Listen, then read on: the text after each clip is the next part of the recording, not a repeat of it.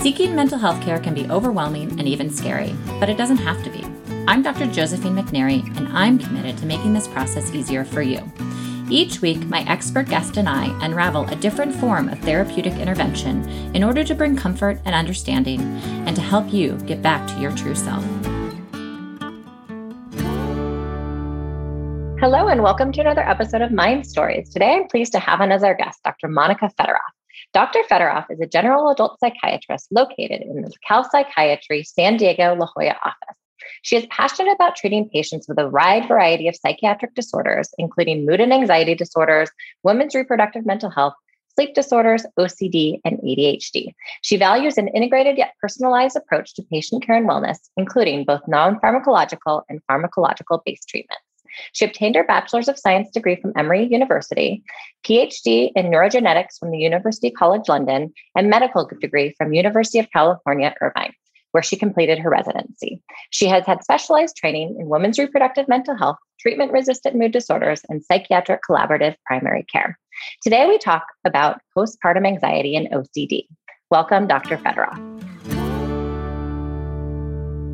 Thank you. Excited to be here.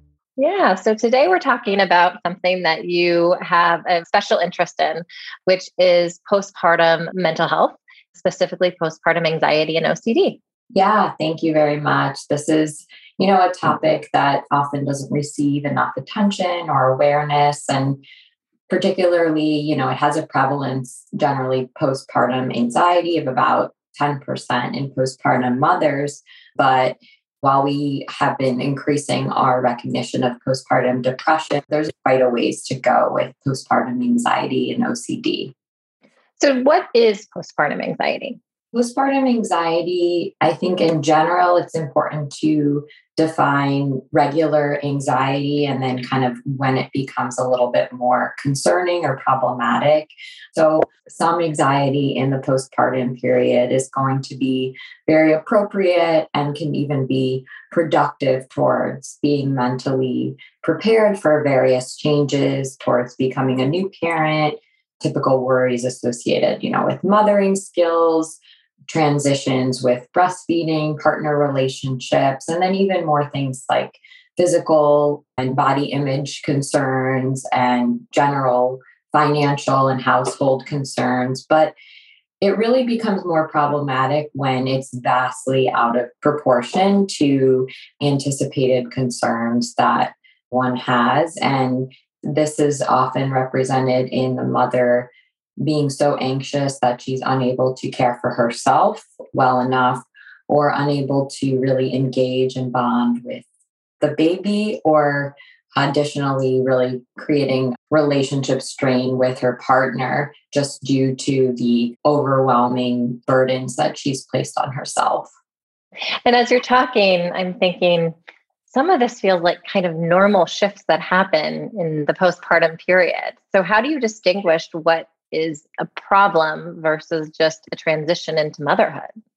Yeah, that's a great question. And often, there's a little bit of a gray area in terms of where was somebody prior to first developing those symptoms. For example, does this individual have pre-existing anxiety, OCD, or a mood disorder before ever getting pregnant? Or secondly, did this individual have these symptoms during the pregnancy itself, to kind of get a sense of relative to somebody's baseline?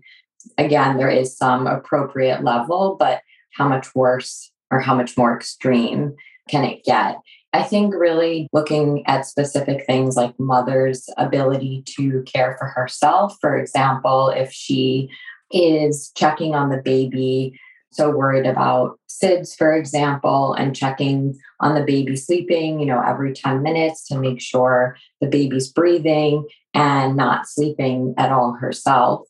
That's something that would be very concerning. Or something like breastfeeding throughout constantly, so that again, she's just not able to get quality sleep for herself. And then, I think in other ways too, that if she's so worried about things happening to the baby that she might not want to leave the house because she's so fearful to go places. So again, I think it's these marked changes in behavior that really suggest that she's suffering. And I think one of the complicating factors of that is that acknowledging that help is needed can be really challenging, specifically because, anxiety to some extent can be productive. Right. What effect would this have on a baby? So generally speaking, I think the key is always to intervene early to minimize any potential effects. But generally speaking, there are effects noted both during pregnancy as well as thereafter. And specifically for this conversation, postpartum effects would be either impairments of bonding or attachment with the baby. And an example associated with that would be that, the mother is so preoccupied with one aspect or so worried about something occurring that she actually ends up neglecting or avoiding the baby.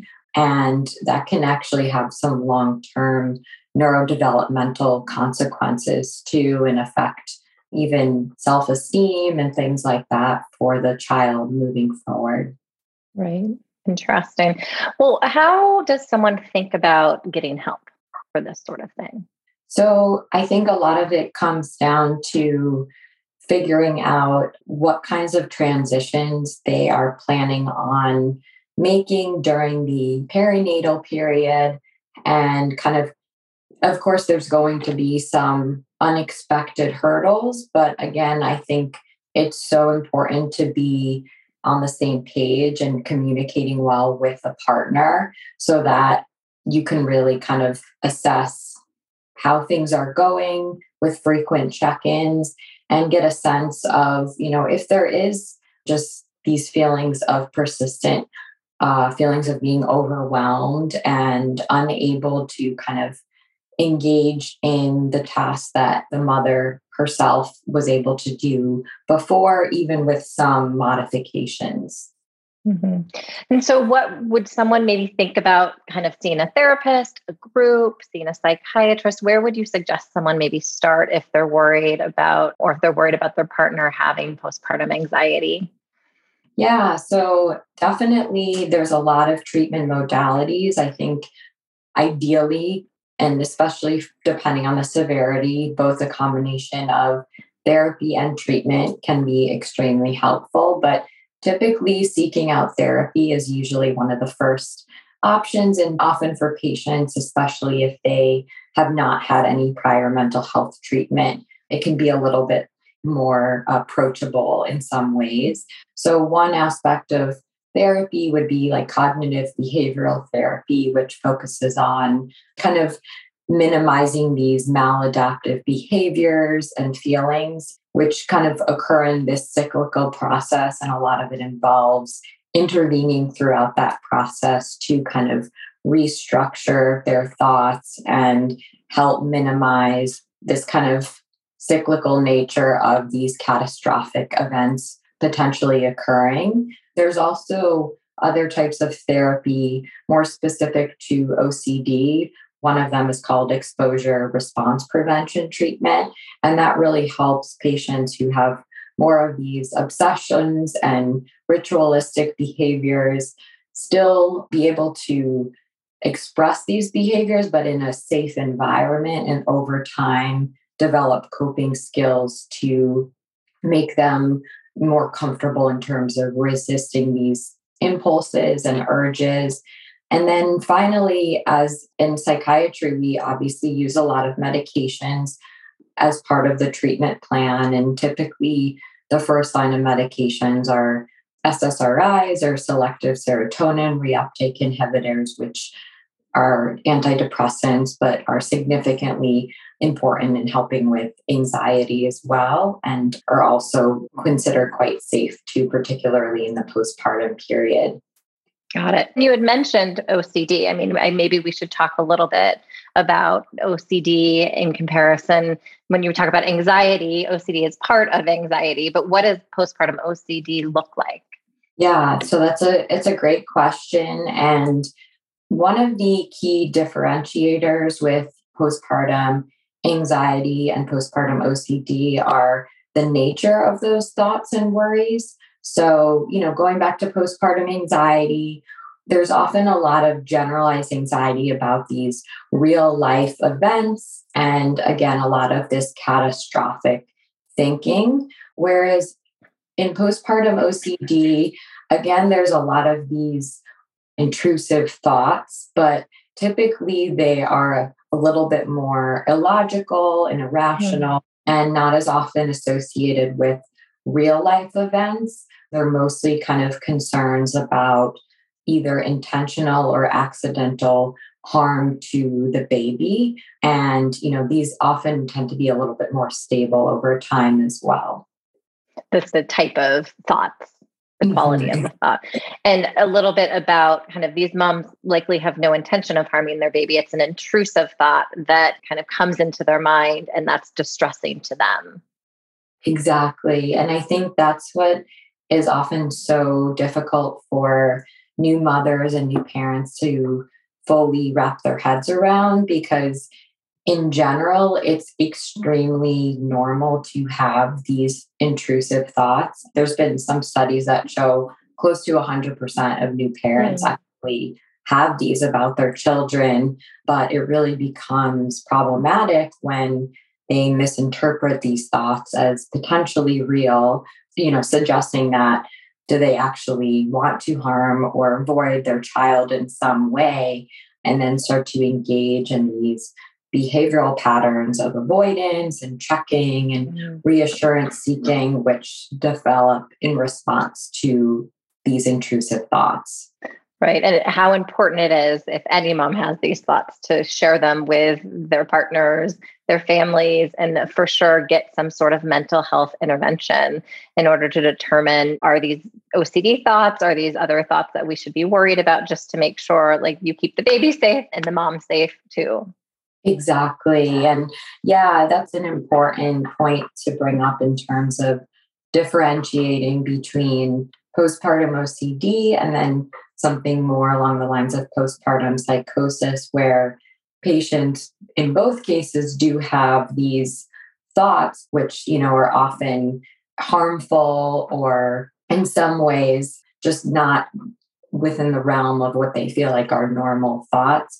However, patients with postpartum OCD, find them very distressing and know that they do not want to act on these thoughts, but can't keep them away or out of their minds. Whereas in postpartum psychosis, there's actually, a lot more concern of, would a patient potentially act on these thoughts? And do we need to be worried about mom and baby safety? And so really differentiating one's kind of insight and approach towards those thoughts is important. Yeah. I mean, I think the overall discussion is postpartum anxiety is uncomfortable, right? Anxiety is uncomfortable. In terms of thinking about the postpartum period, it's a huge transition that a mother and a family is going through. And in terms of thinking about how to recognize concerning thoughts and behaviors and when to think about getting care with a professional to really help them tease out what's going on and what type of treatment is most appropriate. Exactly. Yeah. And that can definitely be a process for some in terms of recognizing that there is an issue. And one of the risk factors for developing some of these symptoms are often some personality traits and characteristics associated with perfectionism or hyper responsibility. So in some of these patients, it's often demoralizing and disheartening to kind of mentally accept that they may not be able to do all of these things, even though nobody could possibly do them, but really kind of focus on destigmatizing it so that they feel comfortable seeking help that's needed. Right. Well, thank you for your time and for talking to us about something that you find, I'm assuming, very rewarding to treat because it does get better. Before we say goodbye, and you're going to be on our website and your information will be on our website and some videos of you talking about this as well. But before we say goodbye to the listener, any last words that you'd like to kind of leave them with before we say goodbye? Yeah, I think just really increasing the awareness of these symptoms to ultimately, one, recognize the prevalence. Again, about 10% of all postpartum women experience postpartum anxiety in general. And just being able to help minimize that self criticism and intervene early for the best possible outcome for treatment for both the mother and the child, because again, these are very distressing, but also very treatable conditions. And, we just want to be as helpful as possible. Yeah. And focus on the word treatable. We have ways to treat this and to help relieve suffering. Exactly. Yeah. Well, thank you for being on. I appreciate you sharing your knowledge on this topic. Thank you so much for having me. It's been a pleasure. All right. Take care. Thank you. This has been Mind Stories with me, Josephine McNary of Cal Psychiatry. With online psychiatry in California and 13 offices throughout Southern California and the Bay Area, Cal Psychiatry specializes in medication management, ADHD, anxiety disorders, alternative therapies, women's mental health, and more. Visit us at calpsychiatry.com and let us help you get back to your true self. Thanks for listening to Mind Stories, and don't forget to subscribe.